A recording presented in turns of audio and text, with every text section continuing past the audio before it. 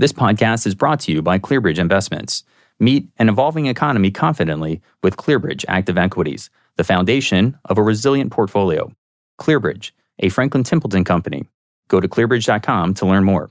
Hello and welcome to Barron's The Way Forward. I'm Greg Bartalos, and my guest today is Marianne Bartels, Chief Investment Strategist of Sanctuary Wealth. Today, she will share her investment outlook for 2024. Welcome to the podcast. Thank you so much for having me. I'm so excited to be here today. Well, I'm at least as excited as you are because this is just a subject that's really going to resonate with the audience, and you are an ideal person to be sharing their outlook. So tell us if you want a little about your background. We can jump in as soon as you want. So I can't believe I'm going to say this. I've been in the industry for 40 years. I've reinvented myself many times, but most of my career was at Merrill Lynch and Bank of America. I was in research, and what I'm known for is I ran the technical department where I was a ranked analyst. But then I went over to Merrill Lynch Wealth Management, and I worked in the CIO office for a number of years. I retired in 2020, but came back, and I'm now working for Sanctuary Wealth as their chief investment strategist. Let's talk about the markets. What's your crystal ball showing? So my crystal ball is calling 2024 the bucking bill for stocks and bonds. So we think stocks stay in a bull market next year and that bonds join the party, but investors are going to be bucking those trends. Not everyone's going to really believe that the bull is really here. Okay. So there's a lot to unpack. Let's first begin with a little discussion of where we are. And just for you listening, this is today's November 30th. There's going to be a little delay, but all the prices, targets, et cetera, are as of that date. So as I speak, the NASDAQ is up about 37% year to date. S&P 500 is up about 19%.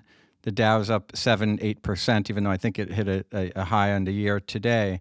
Next year, do you have any thoughts about which parts of the market may do well, and also perhaps in terms of magnitude or to the extent you can or want to get granular? Well, I like to get granular because that's the only way you can really help investors. So our target range for the S&P 500 sometime next year, not necessarily by year end, is 5,200 to 5,400. We think that mega cap growth stocks continue to lead. In other words, technology is still the leadership. We think semiconductors continue to lead. AI is real. It's here. Even when you look at the Magnificent Seven in terms of earnings, they've produced most of the earnings this year. And I know the 493 stocks may look cheap, but they just haven't produced the earnings yet. There's also philosophy that growth stocks outperform when you have scarcity of earnings. And we're in an environment right now where earnings are scarce. And what that means is that investors want to own the company with earnings, but there's just a smaller, limited selection, so those PE multiples get bid up. And I still think we're going to stay growth. I don't think we'll shift to value. With that said, you have value pockets like financials, particularly the banks and the regional banks. You have small caps. I think they can rally and have substantial rallies. I just don't think they're the leadership of the market. I think technology does stay leaders. I wanted to, on that point, mention that I just read yesterday in a newsletter that covers Vanguard. I'm forgetting the exact name, but they mentioned that the Vanguard's Growth Index Fund was up 41% year to date, 41%, whereas its value index was up a mere 3%, right? Which is kind of remarkable. But there is, right now, there's almost a little bit of a, I'll say backlash, but it's like, oh, the Magnificent Seven is expensive and all, but it may well be, but historically, it's often a handful of stocks, or relatively few, that will carry gains, and it's not a rare thing to have concentrated leadership. Now, you could slice it and dice it and say it's an over-concentration, but you also have to look at the financial firepower of the company. They're not all created equally. Yeah, these are real companies. This is not the internet in N2000 where you have companies with terrible balance sheets and valuations in the stratosphere. These are real companies, real balance sheets, and many of them have cash on the balance sheet. And I understand concentration risk. I think we always go back and think of the Nifty 50, and eventually they did peak in the 73, 74, but it's a condition. It's not a timing tool. And I found PE ratios, yes, they're important and they're important to look at, but they're not a timing tool. And markets can be expensive, but markets can also get more expensive. Who's to say that markets can't get more expensive? When you're in a secular bull market, meaning the markets are trending higher over time, PE multiples actually expand. And when I do, because I did spend some time doing quantitative work in one of my roles, and we use something called the Z-score, and we look at it over a 10-year rolling period, and we look at the PE multiple of the S&P 500.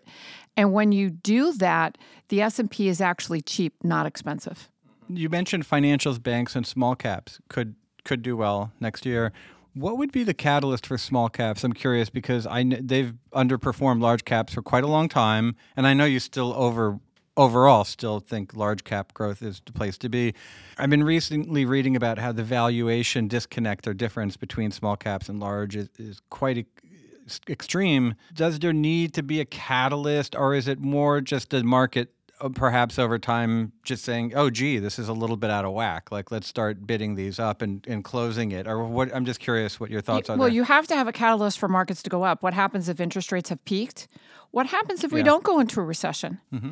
And we don't think we're going to be in a recession for 2024. What happens if manufacturing growth comes back? Right, and these are not being factored in. I don't think they're being factored in. I think people are still afraid of a recession. Some people are still calling for a recession. I do think the Fed wants to keep interest rates as high as long as possible. When they say higher for longer, I believe them. But if inflation continues to come down, there's going to be pressure on them to lower interest rates. Or let's put it this way, the market will lower rates for them. And the S&P 500 has been very correlated to the 10-year Treasury yield. And if the 10-year Treasury, it's actually dropped dramatically from 5%. Today, we're standing about 4.3%.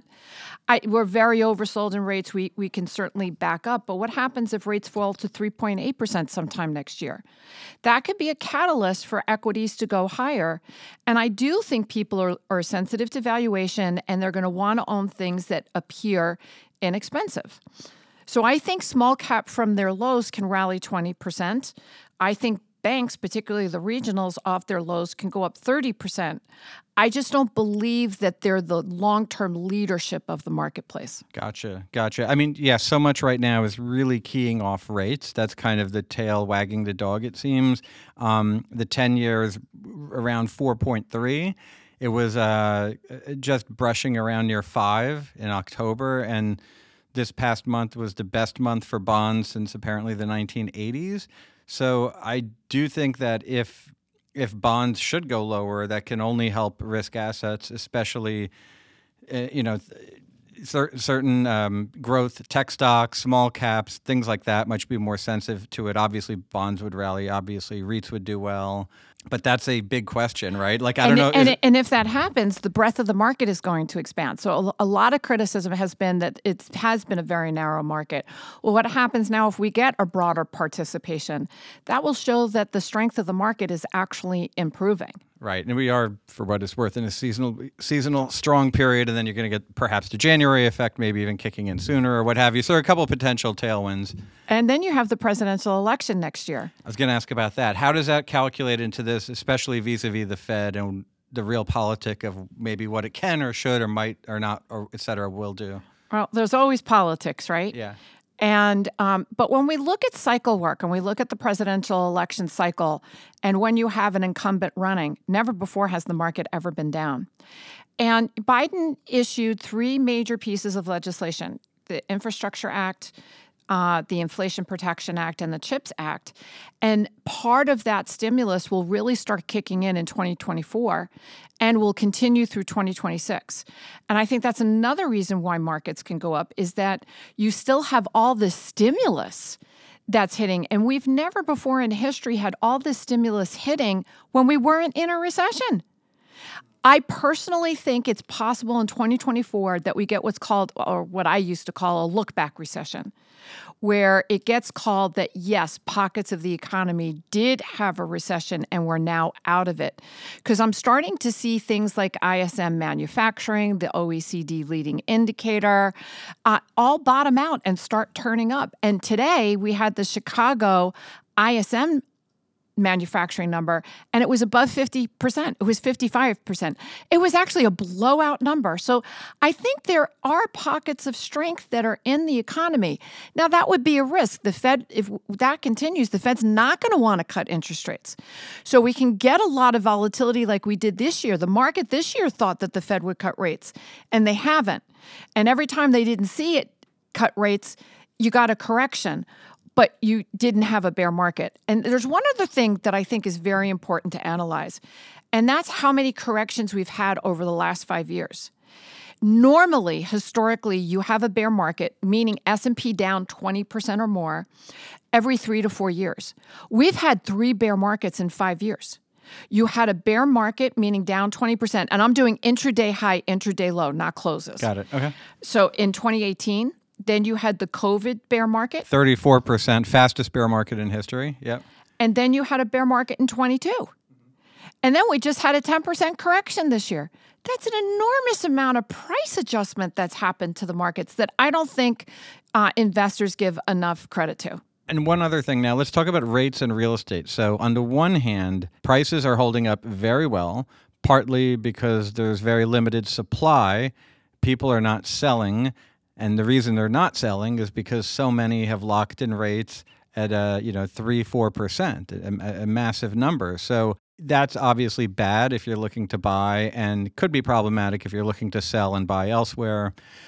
But I think it was Wall Street Journal recently wrote a story basically saying that higher rates are having less of an aggregate impact on the economy than in decades past, partly because so many people have locked in these rates, so that the higher rates are affecting fewer people in the aggregate than they had in previous years. So that the high rates certainly are negative, but it's having more of an acute impact on a smaller group, and again is beneficial in many ways for a great many as well. So I think that's like a headline was skewing negative, but it's underneath the surface, it's perhaps not as negative or damaging, if you will. And the other thing is our economy used to be very heavily manufactured based, Right. which is very sensitive to interest rates. Now we're really run by the consumer. And the consumer was flush with cash, and the higher rates didn't affect them for the reasons that you have just pointed out. But if you look prior to COVID, we were still very short enough housing for the population. It was about 4 million homes that we were short. We didn't build during COVID, so we're at least 5 million plus homes short. So I think housing stays in a bull market. Now, that's an aggregate for all of the United States. There could be pockets of weakness. But I'm actually, if I look at home builders as a proxy for the housing market, they actually look very attractive. Yeah, well, a lot of money's going there now. A lot of people are like, well, I can't buy homes on the market. No one's selling, so going to go to the home builders.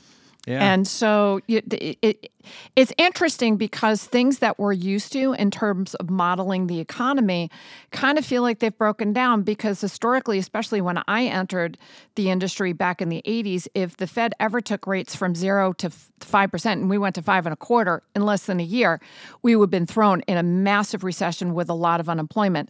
And that did not happen this cycle. And I think part of that is because of all the monetary stimulus that we have had. 100%, yeah. Right? Between generational low interest rates, basically zero, to the Fed building a balance sheet that at its peak was at $9 trillion. Right. And now you have fiscal stimulus that's being added, again, at a time when we're not in a recession. And I do believe over time this will be inflationary. But for the near term, it looks like inflation has peaked. And that will allow rates to go down. But I think from a secular standpoint, meaning over the next 10, 15, 20 years, inflation can track higher and interest rates can track higher. Do you think the 2% target of the Fed is realistic? Will that be reached, or will they just say, maybe it'll be more 3%? Or what's your take on that? So let's talk about what people are not talking about. What happens if you have a CPI print a negative number? So when I look at CPI year to year, and this is using headline, not core, and I look at patterns and repeated patterns, this looks very similar to the 1950s, where inflation spiked up around 9%. Inflation came down over a period of time, over a couple of years, and actually went negative. But that 1950 was an important low where inflation actually tracked and didn't peak until basically 1980. And then if you use interest rates and use historical interest rates, you had zero interest rates in the 1930s on cash. You had zero interest rates between 20 and 21. We had new lows in the 10-year, which we did not have in the 1930s. And from the 1930s to the 1980s, there was a secular uptrend in interest rates. So I think we've shifted. I don't think higher rates, if they happen over a shorter period of time, not very fast, an economy and the consumer can adjust. Mm-hmm. But I do think somewhere down in history, we'll see 10% interest rates again. But that may be 10 years from now. It could be 15 years from now. But I think this is important for fixed income investors because something that we're not used to is called laddering, where when you build out a fixed income portfolio, you have multiple different years, so you always have something maturing. So you can reinvest in a higher interest rate. And I think that will be the key to success for a fixed income investor or a fixed income portfolio. Okay. And I want to ask you now, so you mentioned 10% is possible sometime down the road without putting any timeline on it. But if we can agree that you're suggesting that rates directionally will be higher for longer, is that fair, right? That's fair. Okay. So then how should an investor skew their holdings for the long term? Would you add a little to stocks, or do you lean a little into commodities? I mean, crypto or whatever. I'm just curious, what's your take on that? So if we are going into a higher inflationary environment over time with higher interest rates, equities are actually a hedge against inflation. If gold can break out and go to an all-time new high, which it has not done yet, it's possible that commodities will be part of a hedge in a portfolio, and generally gold has historically been a hedge. But I'm also a very big fan of the crypto space, and I'm a big fan of Bitcoin. And I view Bitcoin as a store of value. It is a scarce currency, if you will, if you want to call it that, because it will only create 21 million. The other thing is we have the halving next year, where the miners get less Bitcoin, and we haven't had Bitcoin around for a long time. But if history repeats, Bitcoin generally goes up after the halving. It can go up before the halving and significantly after the halving. I want to dig into Bitcoin for a little. It's around $37,000, $38,000. It's been in existence for 14 years, I think. Many, many, many, many of the smartest minds have called it all kinds of terrible things. And to date, which is all we have, they've been dead wrong. It doesn't mean they won't be vindicated eventually, but at this point, they've been wrong. And a lot of people who actually want to dance on its grave now will say, "Hey, it was over 65,000. It's fallen a lot." Well, that's true, but those people are only comparing it to an all-time high. Not, for most of its history, it's still far above. So the scarcity, you mentioned 21. I think actually the actual number will be more like 19 million or far less, because a lot of some people have died, some passwords are forgotten, right? So the actual supply is lower. But point right. taken. Address to skeptics who say this has no intrinsic value, it's literally nothing, et cetera. I'm curious. I want to hear marshal the best argument to address the skeptics. I'm curious. Well, the first thing is when the SEC approved a future, I think it was validated. Because then why did they approve a future? And the future has to be based off a spot. So I think it's inevitable at some point we will have an ETF on Bitcoin. Yeah, that's the market's assuming that now. That's part of the big rise this year. Yeah, Exactly. So from a regulatory standpoint, I think it's already been validated. Bitcoin's intention is to be think of it as the cash of the internet, a transaction mechanism, and you're never going to say it's exactly the same. But how do you value art? Yep. Yes, you have something tangible, right? Bitcoin is not tangible. A lot of times it's what we value something at. One person will look at it and find a lot of value. Another person may look at that piece of artwork and think it's not worth anything. Exactly. I mean, and that holds for antiques, rare baseball cards, paintings, you name it. There's no intrinsic value, no cash flow, no dividend. It's simply on the market at work, supply and demand. And that's what I think Bitcoin, it will be what the market views it as. Mm-hmm. One thing though I noticed with it is that, and this is not unique to Bitcoin, it's really with any financial asset though, is like when the prices get high, the ebullience and excitement peaks, and then when it's low, everyone's like, it's dead, If a spot ETF is approved, what do you think will be the impact? Because a lot of people, the bulls tend to believe that this is going to open a new world for advisors. A lot of money will be, it's a game changer that the bulls will argue in terms of access, even. Yes, it is a game changer because the way you have to access it now is there's risks. And this can get very detailed. If you want to own it, let's say through a Coinbase, that's called a hot wallet. And I was just even talking to somebody and they said, I'm afraid to own a hot wallet because there's been hacks and people have lost their money and there's no recovery. Well, you can own it through what's called a cold wallet. And basically that cold wallet is like a little USB port, and it doesn't hold your crypto there. It holds the password. And if you lose that little thing with your password, you'll never access. And we've heard the horror stories, like the dumpster diving and all that. Yeah. So there's a lot of fear because it's not easily accessible. Whereas if you create a vehicle like an exchange-traded fund, because there are trusts now that you can invest in. There are ways that you can get it. But I think the market is saying is if you can get an ETF and get it on an exchange and have regulation around it, there's going to be a much higher confidence level for the consumer to want to own it. And that demand will increase. And I do agree with that. I do believe that demand will increase if an ETF is launched. What's going to be interesting is there are now a number of companies that have listed for an ETF. So it's who gets the ETF listing and how many ETF listings. Right. I mean, I think a dozen or so firms have applied for the... Correct. And I don't think these firms are applying if they don't think it's real. Yeah. Yeah, and these are not stupid people. Yeah, well, see money to be made. Yeah, and I guess the price obviously will be really important in that context too. Correct. So I think if that happens, you're going to see a rush to go through the door. And I think, could you hit an all-time new high? You could. Then we'll probably peak out because you're going to get all this euphoria. It'll get very overbought. It'll pull back. But I do think it will set a new investment trend in portfolios. In terms of use cases, the promise of it for financial transactions has not really materialized much, even though I will add that it's interesting. There's certain companies that sell coins and precious metals that will accept payment in credit card, personal checks, and crypto. You actually can pay them. And what's interesting is they, I guess, will quickly sell it, convert it to dollars or what have you. Longer term, I mean, what do you think is the fundamental driver? Because I know, like you mentioned, it's like internet money, it's borderless.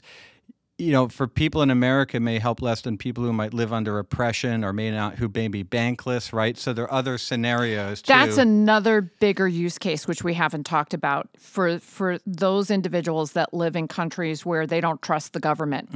Mm-hmm.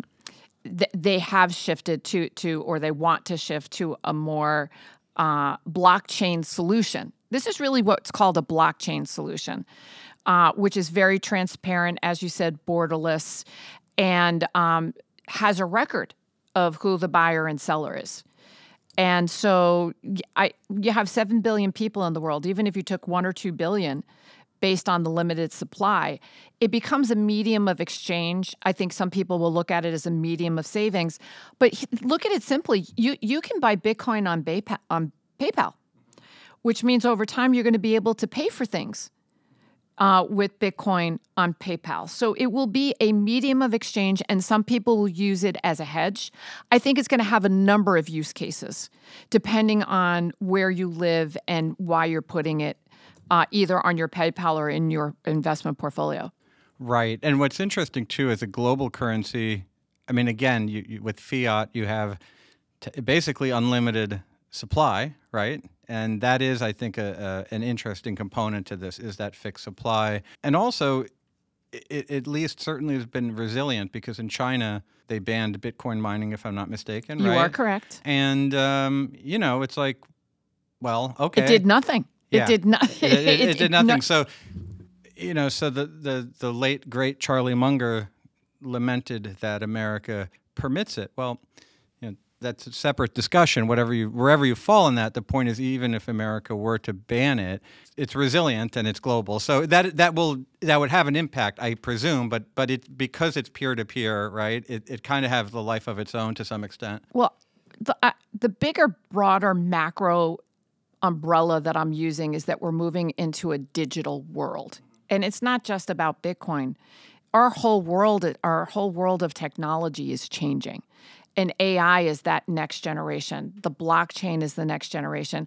What a lot of investors are not even aware of is they're in the process of taking stocks and putting them on chain, right? We will eventually transact on chain. There's a lot going on behind the scenes that investors are not seeing. And AI is that next generation. There's a slide that I use many times in my presentation, and I go back to the 1500s. And if you look at what the technology was, it was a sundial. We were agriculturally based, and the sundial was your technology. Our economy did not change until the steam engine was created in the 1700s. And I believe with the invention of technology, particularly the internet, and I mark it as 2000. The internet was developed before 2000, but that's a nice, easy number to start with. We went digital. And, it's even hard for me because I didn't grow up with technology. My technology was a telephone and a TV.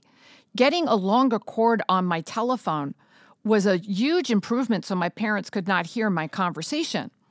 I remember black and white televisions. Technology enhancement was color. The generation growing up now, like my kids, get frustrated with me because I can't move fast enough on my phone, right? And they can find things quickly and I can't. So there's in many ways, there's a generational gap because we are shifting into a different paradigm of technology and uses of technology. And just because you don't understand it or it's different doesn't mean that it's not going to exist or grow. There are many investors that did not understand technology and chose not to invest because they didn't understand it. That did not stop technology shares from not going up. Let me ask you about CBDCs, central bank digital currencies. Their emergence, I think you have that in China, a few other countries, and the reports suggest that the U.S. is ever more closely looking at that. Tell me what that means for crypto, if anything. I'm just curious if you have any high-level thoughts. Yes. So my high-level thought is there will be a day that there is no paper currency or coins. Everything will be digital. And if you go to China, my understanding is, because I have not been there in a while, that everything is already digital. So I think we wind up with a coinless, paperless world. And so, yes, stable coins or a central bank digital currency. And we may have multiple around the world. Okay, now what's the impact of that? What does that mean? I don't think we fully know yet. I think that's a great question and one of the great unknowns. How does that get controlled? Can the Fed print money? Can the Fed not print money? Or the ECB? I think we're learning as we're going. Mm-hmm.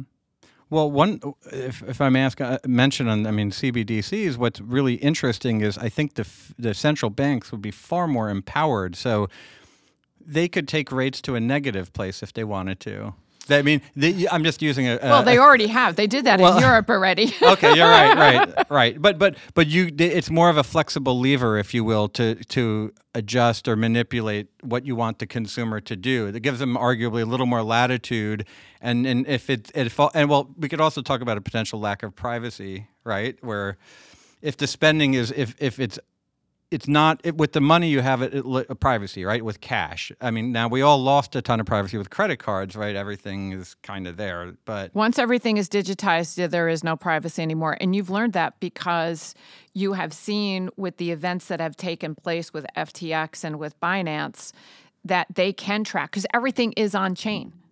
So although it's very transparent and there's pluses and negatives, but yes, you can follow the trail, as they say. And I'm not sure we truly know what the true impact is, but what we do know is everything is instantaneous. Right.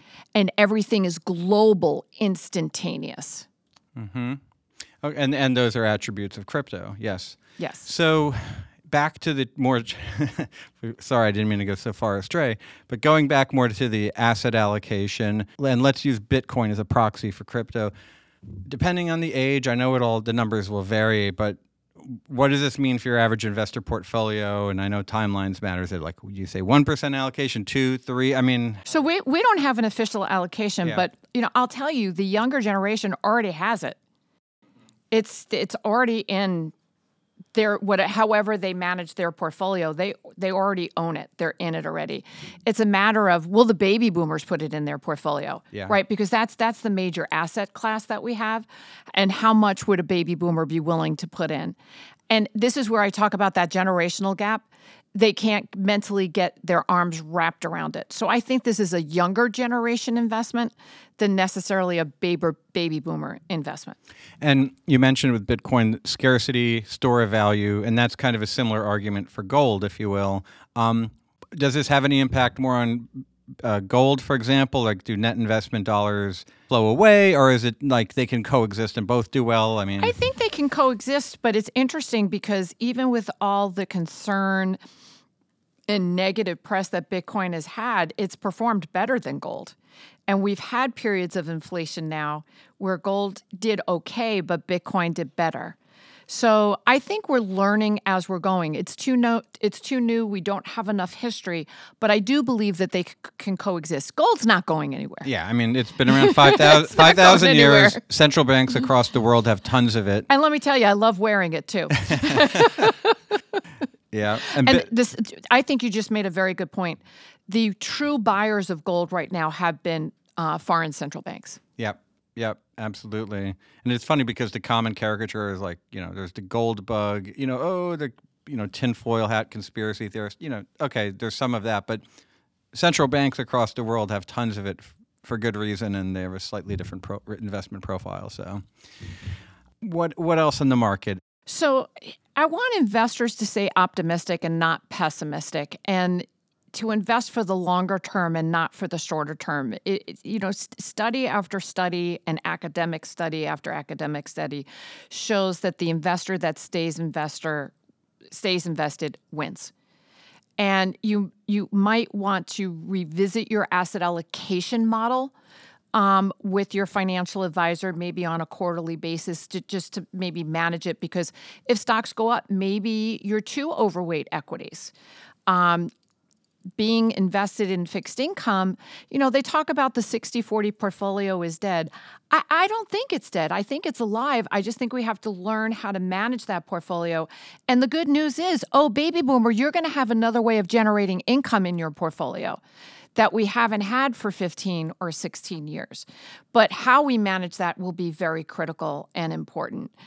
I still think technology is the leader. I think emerging leadership is in energy stocks, but I just don't think they're going to lead. I do like industrial stocks, but they're not leaders. So at the end of the day, you want a balanced portfolio. You want to be diversified because there are different market cycles, and you want to generate that balance. And if you're an investor that needs income, you now have multiple ways. Tina is no longer just Tina, which was there was no alternative. We now have alternatives. And we didn't even touch upon alternative investments. And that's probably one of the fastest growing pockets of the wealth management industry. The pension funds allocated to the private markets. And I think the biggest asset allocation move that's occurring now is bringing alternatives, because they've been democratized so they have the flexibility in terms of liquidity to actually go into an individual portfolio. And again, sometimes you have to have a certain profile to be able to access those investments. You have to have a certain level of risk tolerance. But if you can meet that, I think you're going to see a lot of growth in the alternative space. Well, thank you very much for joining me. It was an incredible deep dive, and I learned a lot. Thank you so much. Oh, thank you. I really enjoyed our conversation today. Wonderful. My guest was Marianne Bartels.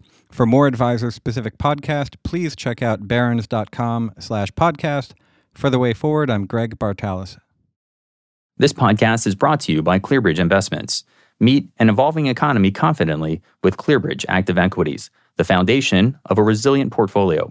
ClearBridge, a Franklin Templeton company. Go to clearbridge.com to learn more.